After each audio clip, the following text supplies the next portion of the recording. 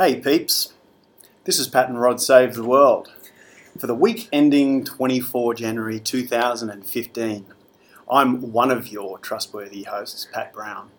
I'm Roderick Makem. I won't speak to my trustworthiness or otherwise. Smart move, Rod, smart move. Close to the chest, that's how he keeps his cards. So the three topics that we're going to discuss today, maybe we should lead off with American Sniper. Yeah, why not? Okay, number one, American Sniper and the propaganda-ness thereof. We're going to talk about the Saudi king. May he not rest in peace if there is an afterlife. Burn in hell, you fat fuck. And the third thing we're going to discuss, what was number three, man? I've actually forgotten. It slipped my mind. Death penalties. We're going to talk about death penalties in foreign countries with the events in Indonesia. A country of, well, frankly, fairly uncivilized people from what I can tell. No, I'm deadly serious, and I'll get to that later. All right, we'll get to that. I quite like Indonesians that I've met, except for the ones who robbed me.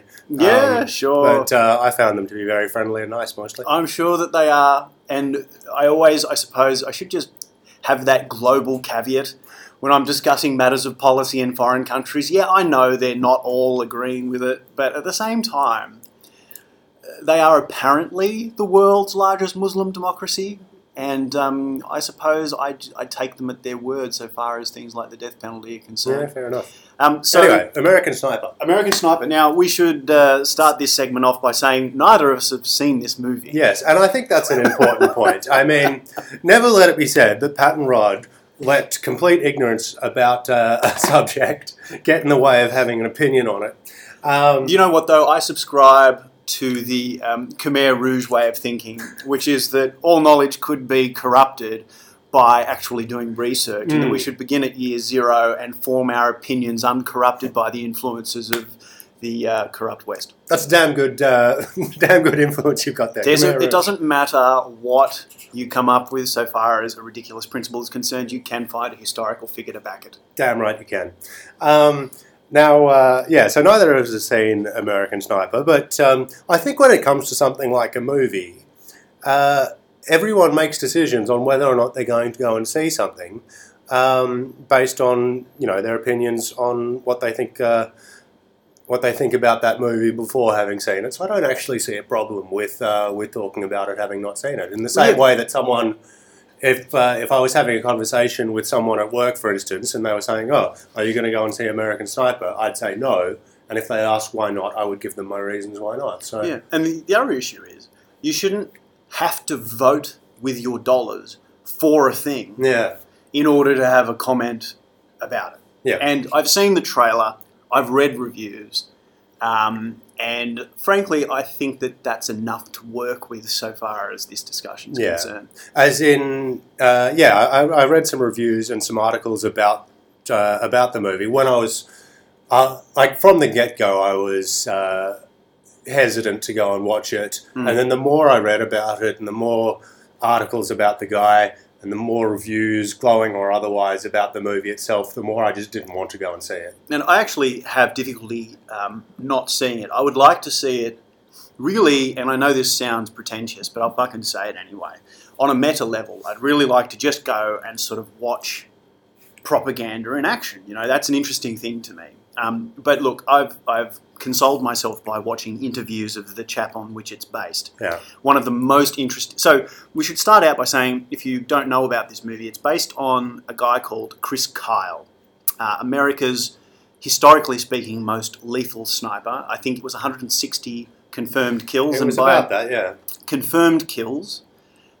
Basically, someone else had to be witness to it and fill out the paperwork on it. He claims up to 255 kills, but there are 160 verified. So it was based on his activities in Iraq, and I think particularly on his experiences in Fallujah, which was a major battle during the Iraq War, where essentially they turned an entire city into an evacuation zone, and anyone who was a male over the age of 18 in that zone was considered fair game. So a sniper, obviously, just to sort of give you the basics, basic background of what they do is they tend to sit behind the front line, which the grunts, in America's case, the Marines, are at, and they sort of oversee the battlefield and try and pick off enemy snipers and enemies who are moving into positions to assault the Marines. Yeah. So that's what this guy did. That was his role. And apparently I don't he was actually good have at a it. problem with that role. Snipers. Yeah.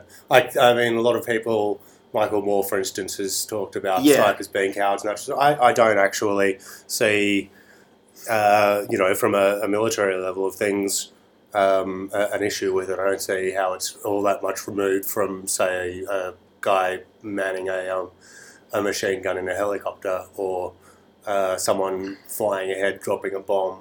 Well, Michael Moore is in of himself a propagandist of sorts, and he knows that you can appeal to certain people by using this rhetoric of what's cowardly and what's brave on a battlefield. I mean, I wouldn't have expected Michael Moore to be the first guy to have strong opinions about that, but I think when it's a convenient thing, he does.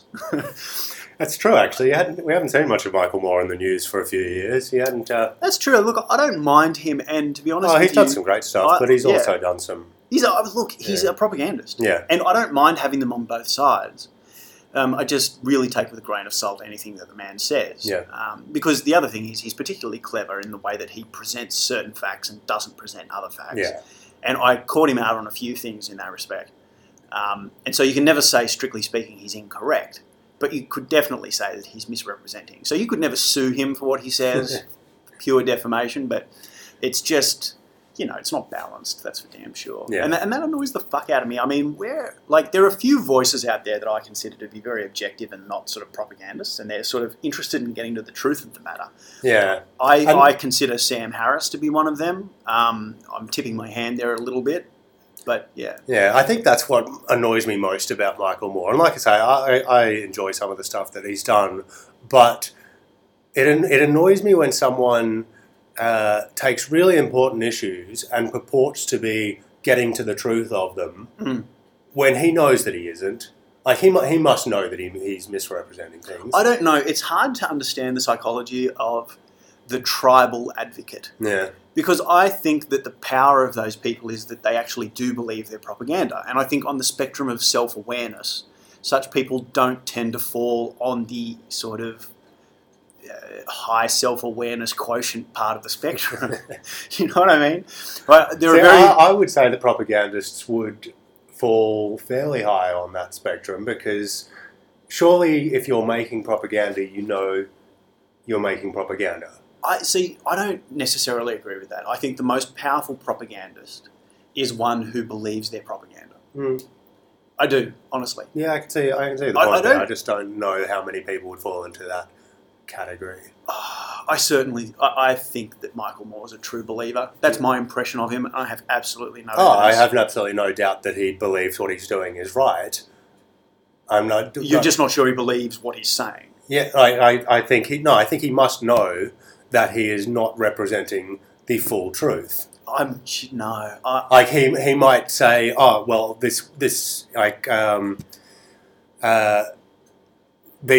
end goal of what I'm presenting here is right and true in that sort of sense, but in not presenting all the facts or putting things slightly out of context in certain instances, he must know what he's doing there, but he sees the end justifying the means.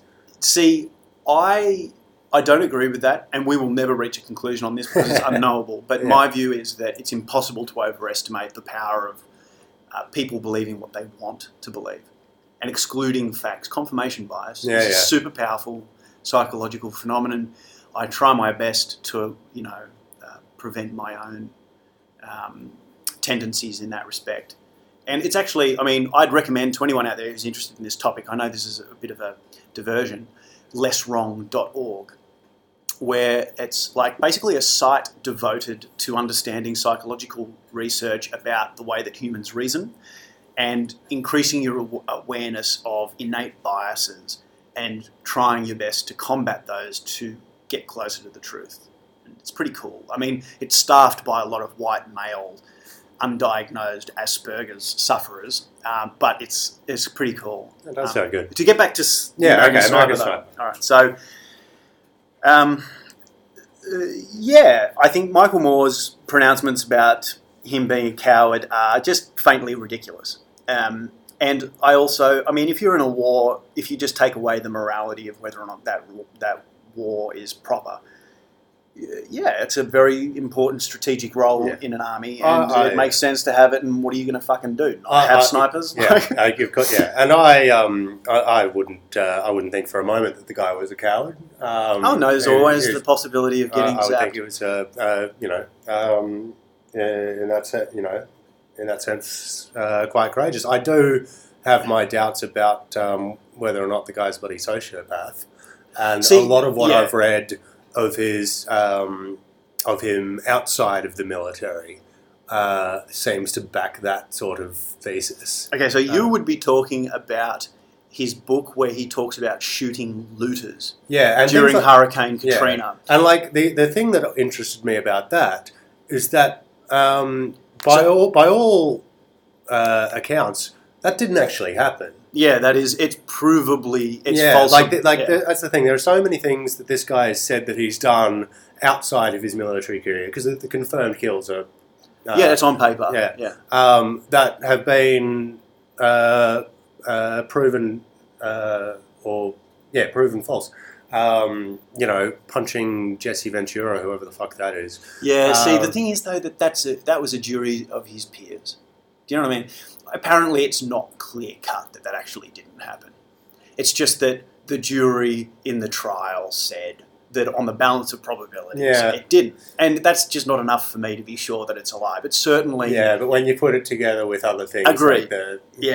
Like the guy seemed to have this... what was the other one? How he came home and there were people, with signs saying baby killer and stuff like that. Apparently that never happened. Right. He just seems to be a guy who saw himself as a hero and created like an ongoing narrative about how he could continue being a hero outside of the military. I think that a problem for a lot of veterans is the search for meaning. Yeah. After you've been that's a problem for everyone. Sorry? That's a problem for everyone. Goes through that their entire I don't life. agree. I think it's a bigger problem for veterans who are caught up in the brotherhood of the military. They're accustomed to acting in the interests of the group rather than the individual. Everyone has existential crises, but I think that when you've been through an experience of that intensity, it's particularly difficult to take day-to-day life seriously. Yeah. At least that's my experience of people who've been in those situations and returned to sort of, quote, normal society. And I think that may well have been a compensatory mechanism for that guy. But look, regardless of the veracity, there's no question that he killed a lot of people. There's no question that most Americans consider him a hero. And I think that that's really the essence of our discussion here. Yeah. I don't think I've actually spelled out yet why, like the main reason why I wouldn't go and see this movie. Yeah. Just to try and distill it down to a sentence or two. I basically don't have any interest in watching a movie that turns the Iraq War, which is one of the biggest fuck-ups of Western civilization in, the past 50 years. Yeah, it really is. I mean, I'd rank it underneath World War One, but not far. But so in the past 50 years, so going back to 50, right? Yeah, going back to say, what's that, 1965? Yeah. Can you think of a bigger fuck-up than the Iraq War? Yeah, Vietnam. Higher casualties. I mean, they say 3 to 5 million Vietnamese killed. 60,000 Americans. Fair enough. It's worse, but it's. I was sort of more. There's nothing else between them. I don't think. Yeah. I think it comes in a strong second. I'm pretty sure that. I'm not pretty sure at all. I'm speaking out of my arse here. But in terms of ongoing troubles that it's causing the world, we still don't know the full effects. Because I mean, what. Vietnam was, terrible for America and for a lesser extent to, Australia, who were all the way with LBJ on that one. Thanks, Menzies, cunt. Yeah, what a dickhead. Actually, was that Menzies or was it Holt? I thought it was Holt. I think Menzies got us into it initially. Yeah. Yeah.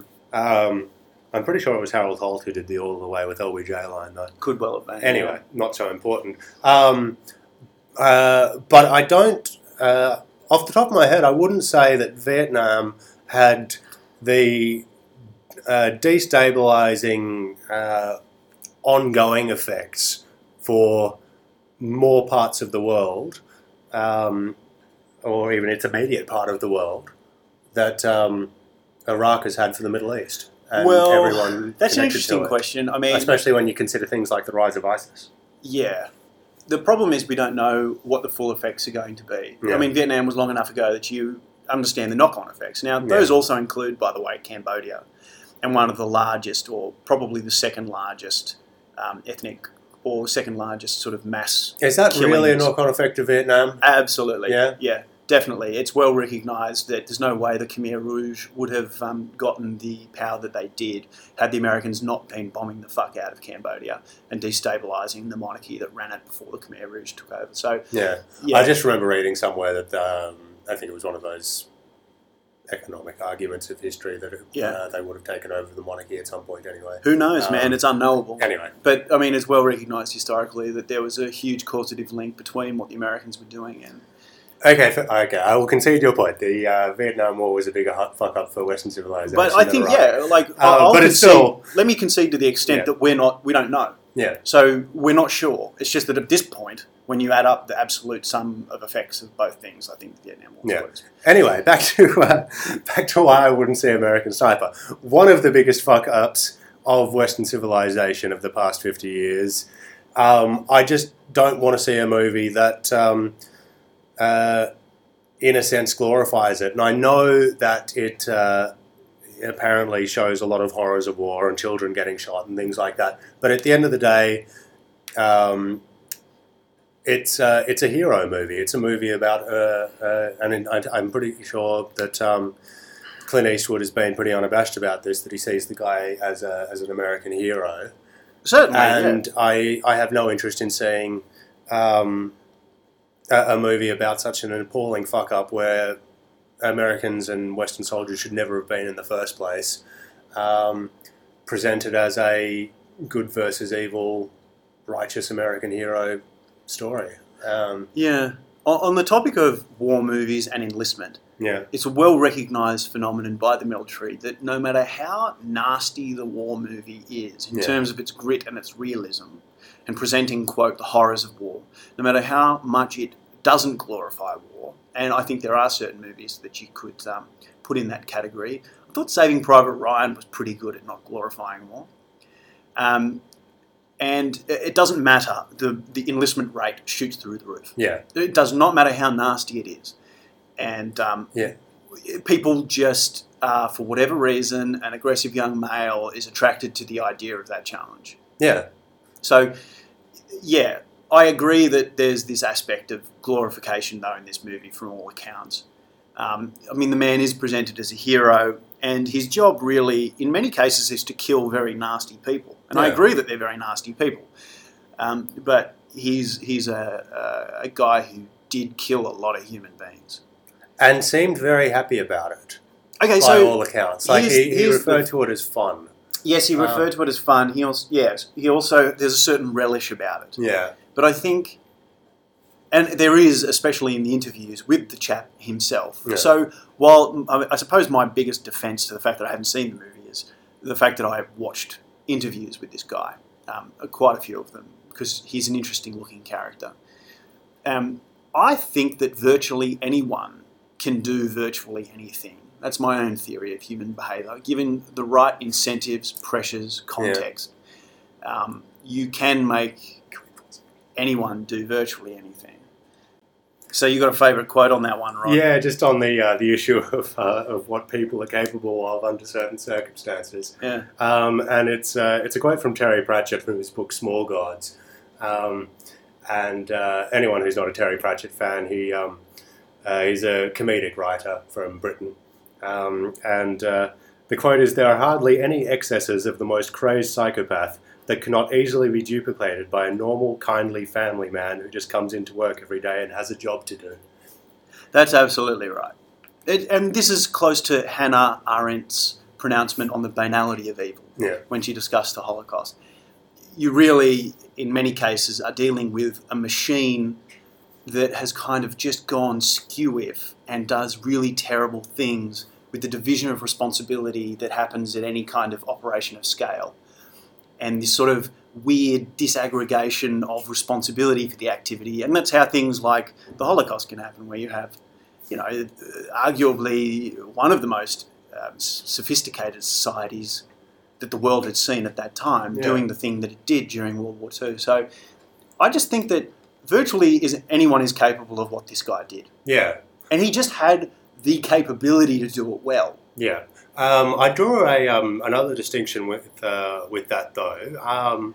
Another article I read this week, and it was in the Age, which is a Melbourne paper, and it was about Australia's deadliest sniper, a bloke by the name of Ian Robertson, who served in the Korean War. And back in the Korean War, they didn't have things like confirmed kills or anything like that. If you were a sniper, you basically just found a place to sit with your .303 rifle and pick people off. And sure. And so he was asked, "Oh, did you keep count? How many people you killed?" And he said, "No, I didn't want to."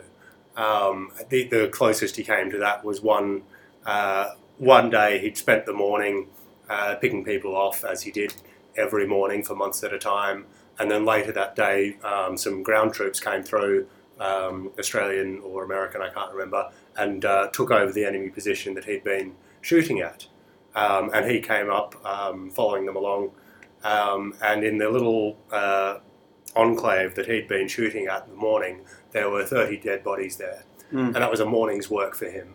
And he said that never left him, and after that he refused to think about it after that. So I mean, he didn't see it as fun. He could do it. That was his job. He was good at it. But it troubled him for the rest of his life. Sure. I mean, people naturally don't want to kill other people. I think, depending on the if you put them in the right circumstances. This guy wanted to kill people.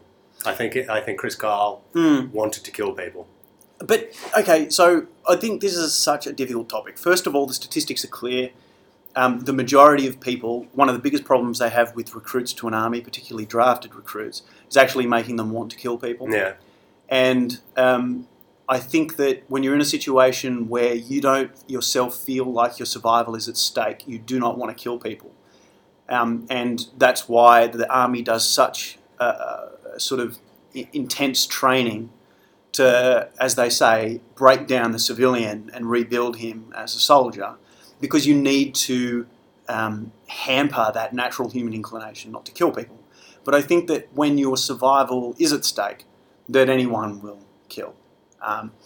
And, there are many sort of examples of that in literature and the like. I wouldn't argue that for a second. That's a fairly well-established thing, that if you're a survival at stake, you'll kill. It doesn't matter who you are. Yeah, I suppose though, but this is the thing. When you're a sniper, I suppose this is where I'm leading. Yeah. When you're a sniper, your survival is not immediately threatened in the way that you are when you're on a front line. And this is where I think you can make an argument that the guy was sociopathic, in the sense that he did a lot of killing without this kind of immediate threat to his own safety. Of course that threat was there, but I don't think it was there in a way that most people respond with a kind of survival-induced killing of another human being. So the thing is, though, I'm not sure he was a sociopath. I'm not. I wouldn't be able to say with any certainty, but I didn't get that sense from him. Just from I've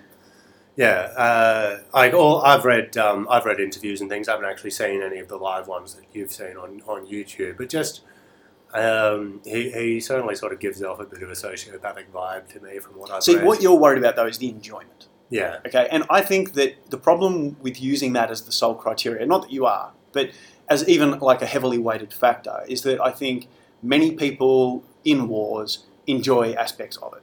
I think that there are certain human instincts that lend themselves to the game of it, the sort of the adrenaline and the high of having your life at risk. Yeah. To this, I mean, my old man is a Vietnam veteran involved in many firefights in Vietnam.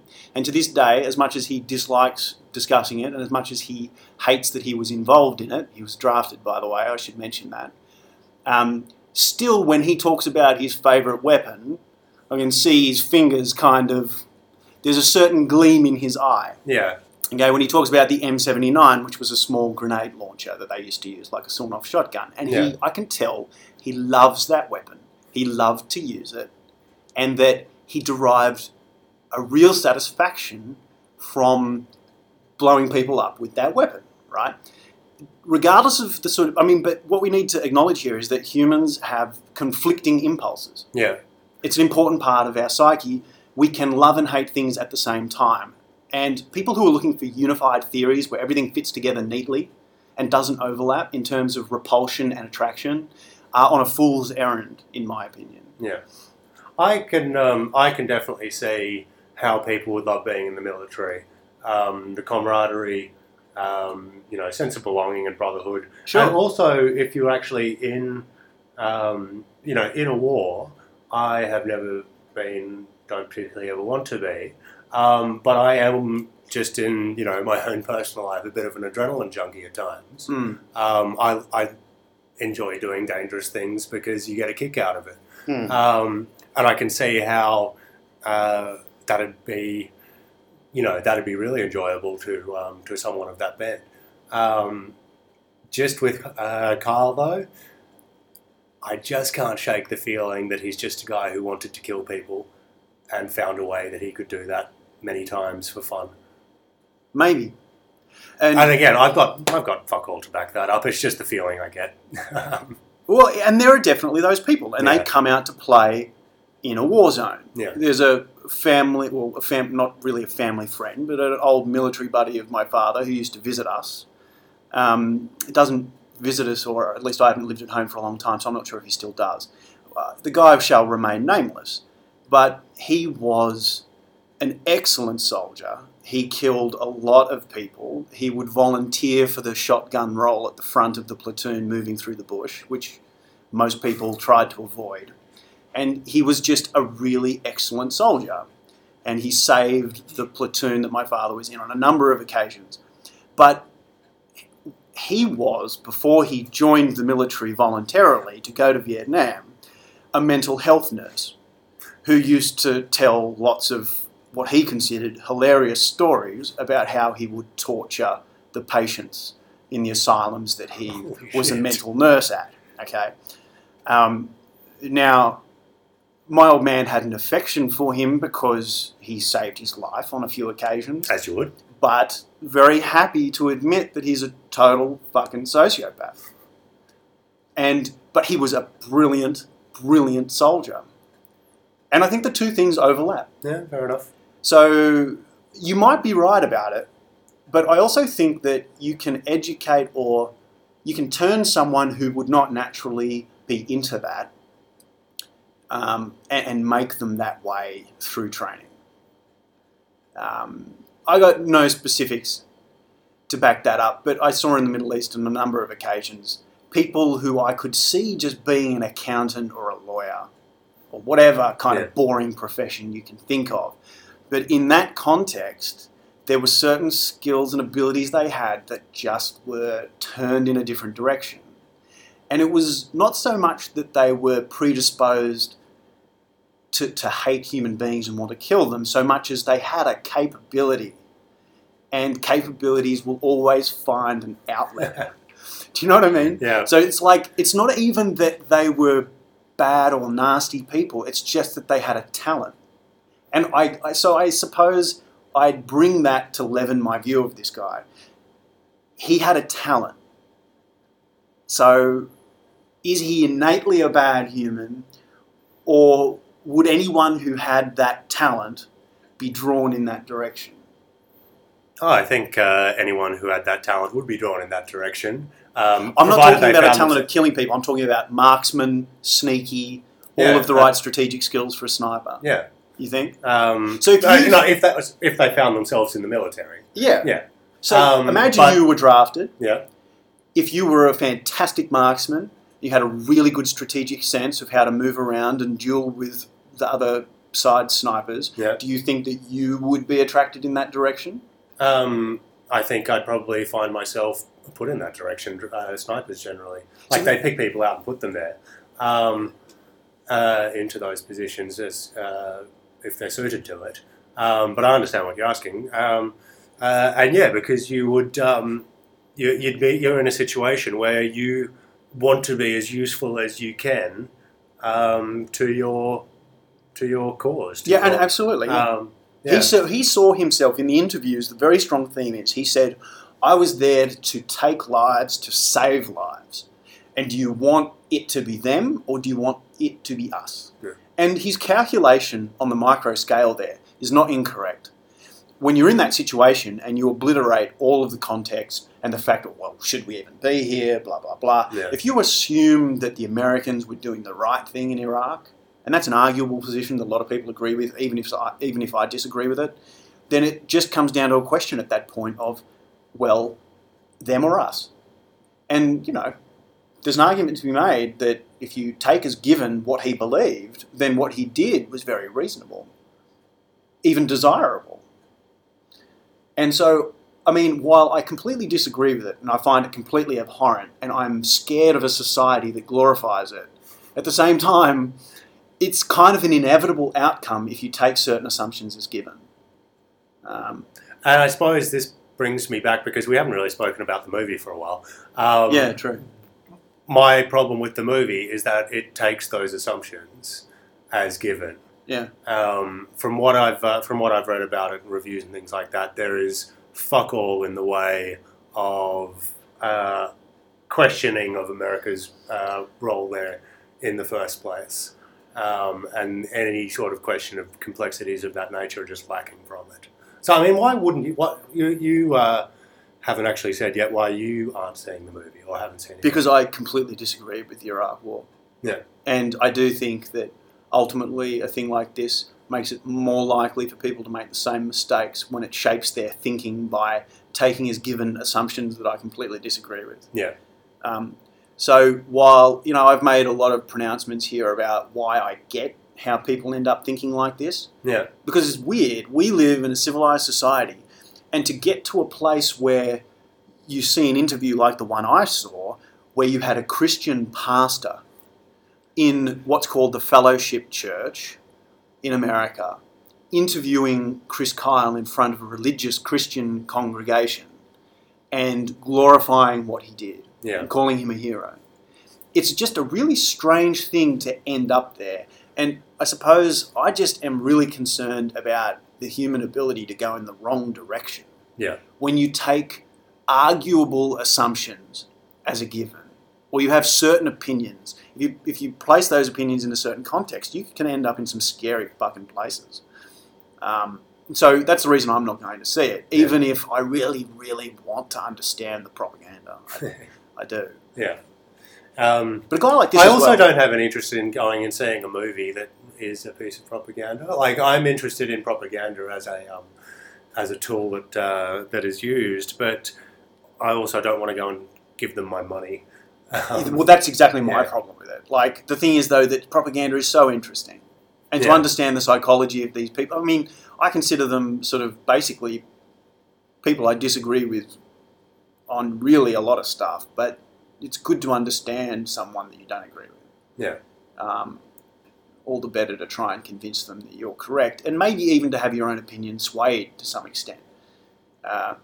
Anyway, we've ended up talking a lot longer on this point than we expected, so why don't we flip off the death penalty stuff and talk Saudi King Abdullah? Yeah. It was King Abdullah, that's his name, isn't it? Yeah, okay. All right. And I suppose, where do we start with this? Do we start with how the West loves Saudi Arabia and they really shouldn't, or that's a good start?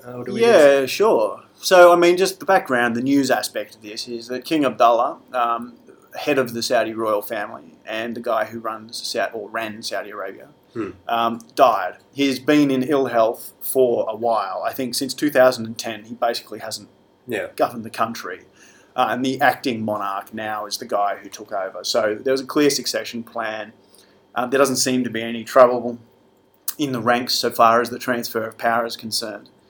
And President Obama is going to cut short a trip elsewhere in the world and fly through Saudi Arabia to provide his condolences to the Saudi royal family and to meet and talk with the new king.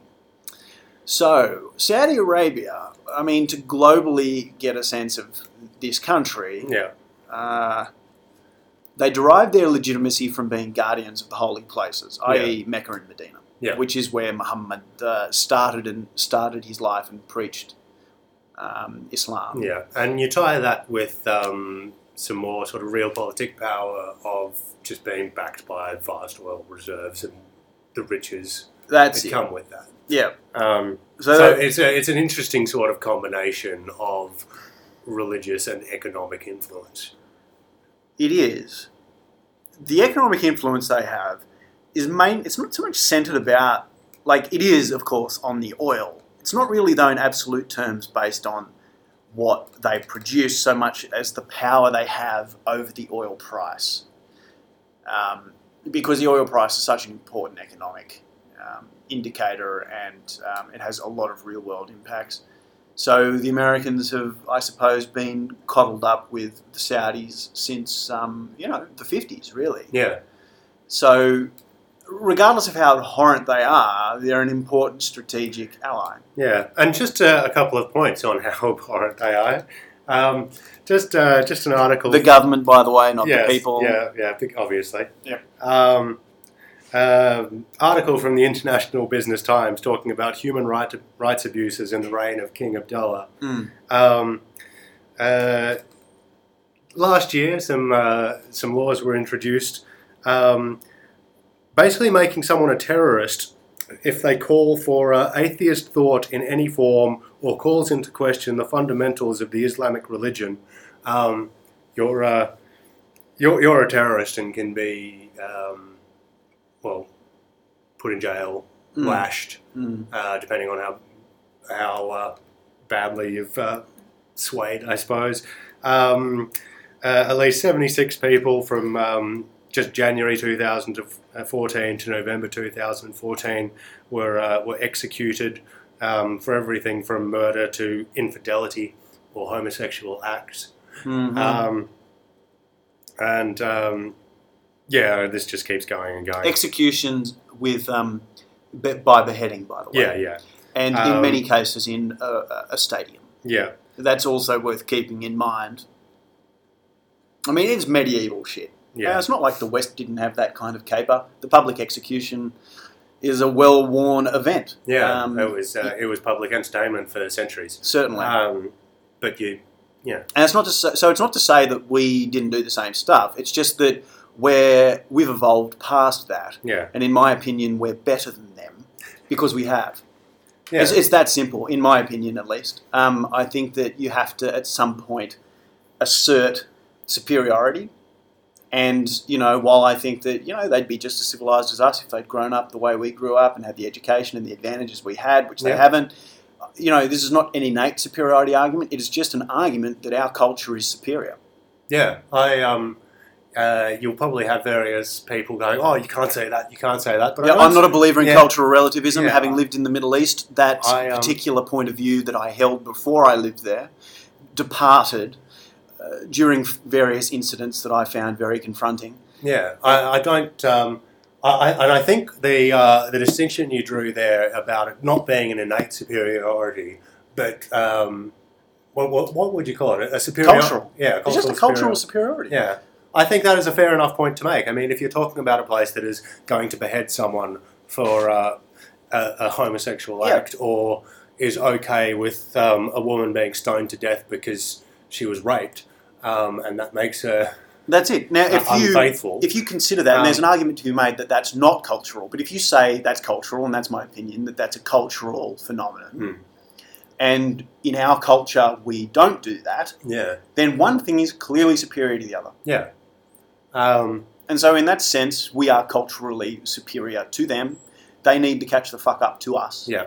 And drawing it back to King Abdullah and the Saudi royal family and government, they're the ones who were pushing that.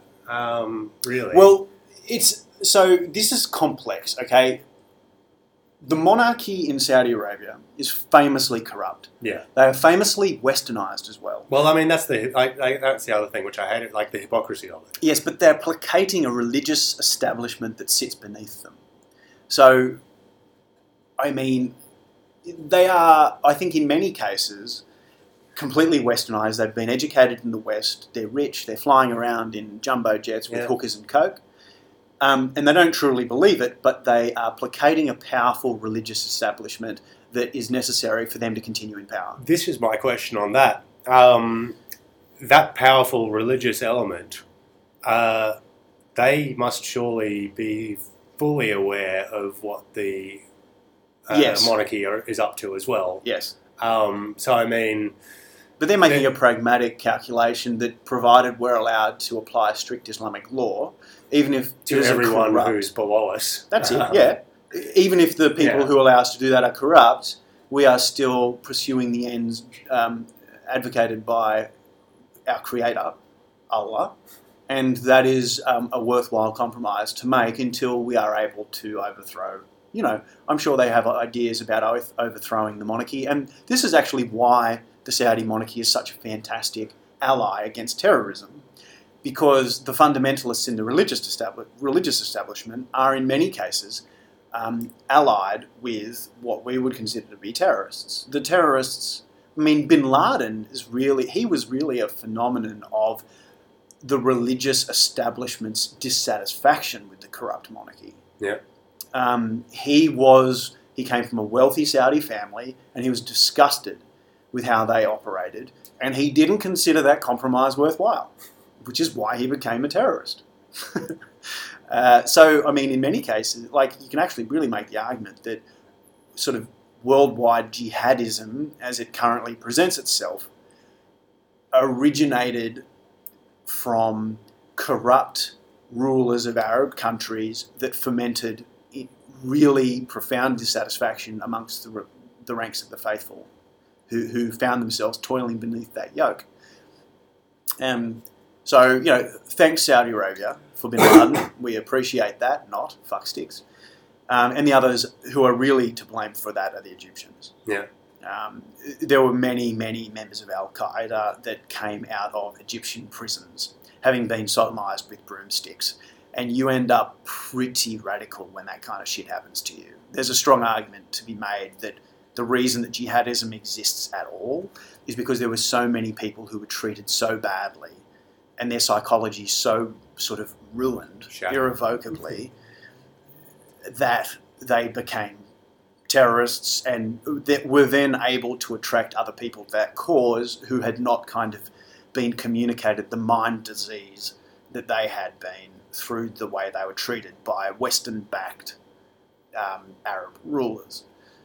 I'm not going anywhere else with that. So, in terms of Saudi Arabia, I think it's pretty terrible. But let's talk about ISIS. Okay. That's a fascinating sort of conundrum that the Saudis find themselves in, because you have there a Sunni extremist group. Yes, a Sunni extremist group. Their forebears were heavily funded by the Saudis, actually. Yep. In the sense that Saudi Arabia, during the Iraq civil war, considered that the radical Sunnis in Iraq were their natural proxies, funded them with a lot of money. That has obviously over time gotten out of control, and you now have ISIS running rampant.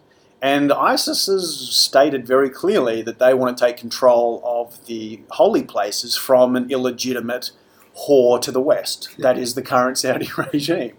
And I don't think that there's not a lot of support for that from other conservative Sunni Muslims. Well, this is the thing. I mean, the Saudi monarchy have just been so corrupt and so hypocritical that I can't imagine a poor, Sunni resident of anywhere in the Middle East who's aware of that and who wouldn't think in the back of my mind, fuck them. Honestly, I would think that. I mean, I already kind of think that, and I'm a Westerner. Yeah. I mean, to be honest, I'm not going to. It would be a scary phenomenon for ISIS to take control of that oil wealth, and strategically, it would be an absolute disaster. Yeah. But I'm not going to be shedding tears over the Saudi monarchy at all. So, I mean, they're actually in the process of building a fucking wall, like a serious, like thousands of kilometres long fortification against ISIS because they are terrified. And the other interesting thing about Saudi Arabia is Saudi Arabia has always been terrified of being overrun. And there are many analysts who think that their statistics on population are just completely fabricated because they want to appear to be a larger population than they actually are. So that's interesting. They can actually, they can pretend they can raise a larger standing army than they can against anyone who threatens them. So Iran has always been their bugaboo. Yeah. That's who they were always terrified of. But now they're actually concerned about ISIS. Yeah. I mean, it's a bit of a scary time for the world if you think about it in the sense that if Saudi Arabia gets invaded by ISIS forces, does America send in troops to help them? I think they probably would. And what the fuck does that do to the Middle East? I think they would, although there are no American troops now stationed in Saudi Arabia. Yeah. Which was seen by many as essentially a concession to Al Qaeda. Like one of the greatest demands Bin Laden made was for the removal of American troops from a country that was host to the Islamic holy places. Yeah. And the Americans quietly withdrew their troops from Saudi Arabia, I think it was like 2010 or so. So, I mean, and you know more about this than I would, but for your standard, Arab in the street of... the Arab street, as it's famously called. Yeah. A proxy for sort of just Arab opinion, basically. Yeah. If ISIS tries to invade Saudi Arabia and take control of the holy places, and Saudi Arabia calls on American support, and American troops are killing Muslims. I don't think there's any question that America would intervene. Yeah. With ground troops. I mean, America's already... Would people... just to finish the question, would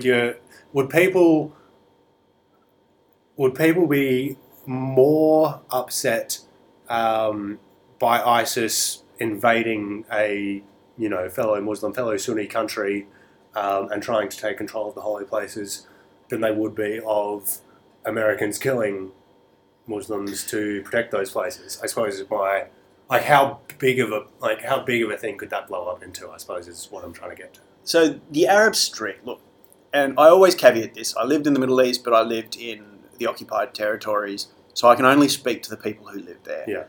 Certainly, they would, with reservations, the majority of them, I think, would be on the side of ISIS against the United States. Yeah.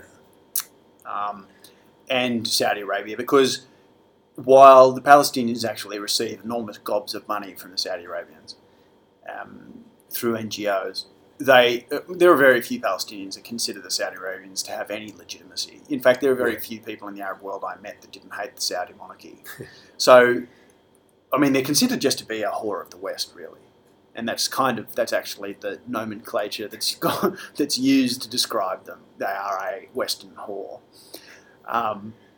So I think that at least from the people that I knew in a pretty conservative Muslim city, the thing is you've got to distinguish between being on the side of and having sympathies of too. So they would really have sympathies for the ISIS guys. And the other thing that's worthwhile keeping in mind is historical connection between Saddam Hussein and the Palestinians. Mm-hmm. The Palestinians considered Saddam a great advocate of their cause.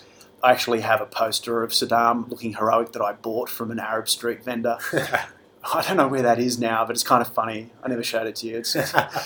I got some interesting paraphernalia while I was there. I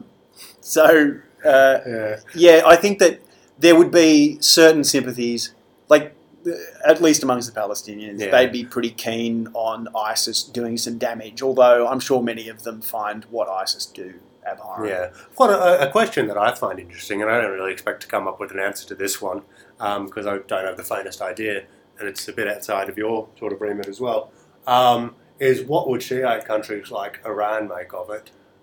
Because obviously, Iran and Saudi Arabia, long-standing enmity, but also Iran terrified of ISIS just as much, really. Yeah, Iran are scared of ISIS. I mean, look, I think that if I was Iranian, I'd be happy to watch my enemies go at each other with baseball bats. Yeah, but I mean, provided one of them didn't really kick the other one's ass. Yeah. As in, would it be worse for Iran if ISIS had control of the holy places and suddenly got all that religious Yeah, it would be terrible for Iran. I mean, so, I mean, they... Strategically... Could you see a world where Iran was maybe not openly helping, but trying to offer, behind closed doors support to America in defeating ISIS in the Middle East, that'd be an interesting sort of world. I think that's already happening. Yeah? There's news reports to the effect that the Iranians and the Americans are collaborating to some extent against ISIS. Okay, I hadn't actually read any of those, but it was a thought that came to mind and it made sense. Everybody is scared of ISIS. They're basically the one bunch of people that everyone doesn't like. And the sort of Middle Eastern politics is famous for making strange bedfellows. Another great example of that is you've got these really strong alliances between the Shiite and essentially Catholic militias in Lebanon. Because, there are just really strange bedfellows in that part of the world because there's always these shifting alliances. That's right. We watched a documentary on that, didn't we? Like the guys from Hezbollah and the Christians. Yeah. Did we? I think so. I don't remember watching the documentary. I've come across a few people who are of Christian extraction who are big fans of Hezbollah, and which is always a strange kind of thing to encounter, but it's a thing. It's a thing. Anyway, so Saudi Arabia, I suppose the point that we're making here is that they are really shitty people so far as the monarchy is concerned. Yeah. And that you essentially have a fairly placid population that's been bought off with oil wealth. Ultimately, that's the game there. Yeah. Everyone gets virtually everything for free. Poverty's not a huge problem because there's so much oil cash floating around. But God help you if you write a blog criticising anything about the monarchy or Islam, though. Yeah, I mean, there's actually been a recent famous example of that. Yeah. A guy who was condemned to 1,000 lashes, and they're going to be administered. I think it's every week over a period of months, because basically if you lashed someone 1,000 times, they would just die. Yeah. They don't want to kill him, but they do want to administer the lashes, so they have to do it over a period of months where they basically let him heal up somewhat.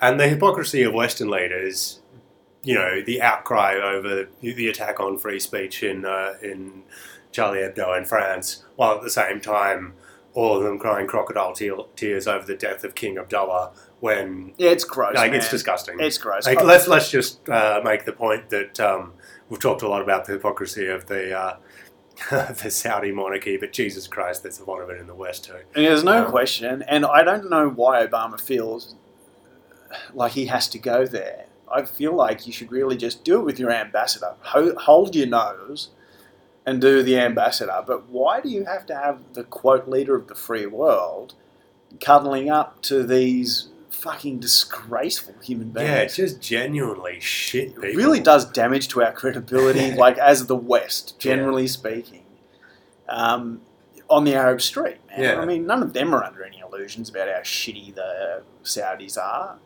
And, I mean, there are various just strategic necessities that sometimes are kind of gross, but it seems like this is overkill. This is there's an over-concession, too much concession to this kind of... I mean, do you think there's anything to it in that the Saudis, and when I say the Saudis, I'm obviously talking about, the monarchy and the top echelon there, have historically been, big supporters of the Bushes and the Republicans. Do you think there's any sort of American political motivations to Obama going over there and trying to weasel a bit more Democrat support from them? Historically, there have been more links between the Republicans or the Republican executive people and the Saudi monarchy. Yeah, that's my point. So is he trying to get a bit of Democratic party influence over there. I don't know. I couldn't tell. Or at least some, if not influence, then a bit of good, It's a possible. bit of good feeling for them or something. I don't know. It's possible. But they're less important now than they were, the Saudis. Although, really, they are considered a pretty important bulwark against ISIS. My view on why Obama's going is essentially because the chaos of the Middle East is as it is right now. Yeah. And America needs a strong ally and one that is sort of, that the relationship is good with to deal with ISIS. It would be an absolute strategic disaster if Saudi Arabia was overrun by ISIS. Because the crazy thing is that, weirdly, if ISIS did overrun Saudi Arabia, it's like the population's already accustomed to living under ludicrously strict Islamic law. Yeah. So far as they were concerned, they'd probably just consider that they'd have less corrupt rulers. Yeah, I mean, that's an interesting point. In terms of the conditions they'd be living under and the laws that they'd be living under, So, wouldn't make much of a fucking difference. no, I mean, Which it is would an probably be interesting, worse, yeah, but not much worse. yeah. So I think it's conceivable. The Saudi establishment is not strong. Anyway, so that's a scary prospect. I hope that doesn't happen for the sake of everyone else in that region. But Yeah.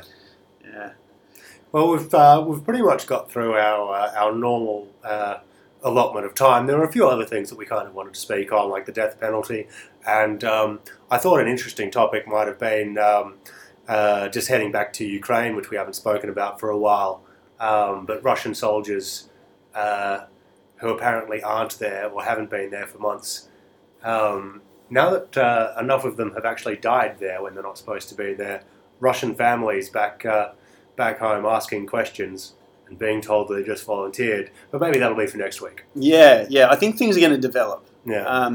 So look, here ends our podcast. We'll see you all next week. And the other thing is, we really enjoy getting feedback from anyone who's listening. So do feel free to mail us or email us on mail@patandrodsavetheworld.com.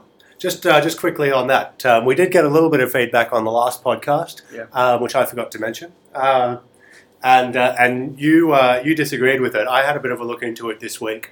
A mate of mine, Carson, g'day Carson if you're listening, about artificial intelligence, which I really enjoyed that discussion we had last week about Yeah, it was that. interesting. And Carson was basically making the point that a lot of the AI that we were talking about and that has been in the news, where we're pretty much getting to the point of human consciousness in a machine, he wasn't really... What? No, I don't think anything's getting close to human consciousness.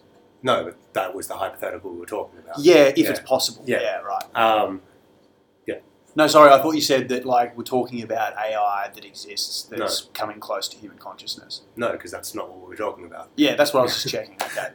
Anyway, and he was sort of saying like, and I mean that's what people like Stephen Hawking and Elon Musk were saying would be a great danger to the human race. Sure. Yeah. And Carson was making the point that these guys probably aren't experts on this. It's not their field of expertise. And I actually read a few articles during the week of other people making that exact point. Like these are very intelligent guys, but artificial intelligence isn't something that they're experts in. Absolutely. And the idea that the sort of AI that they're talking about being a danger to people isn't something that is even remotely likely. So any media or outlets taking that to create a headline are basically talking out of their ass. And I think Carson it'd be like an astrophysicist or something telling a geologist that terraforming is easy. Yeah. I mean, I see that point of view. At the same time, though, there are many, many artificial intelligence experts who do think it's eminently possible. So, I mean, what I'd say in response is that basically Hawking and Musk, while they're not experts in the area, they are piggybacking on the research and opinions of people who are experts in the field. That said, though, there is really an open argument about whether or not it's possible. Yeah. I personally think that. And in the end, But, end of the day, it's an interesting. It was an interesting hypothetical discussion. Yeah, no question. No question. Well, thanks for feedback.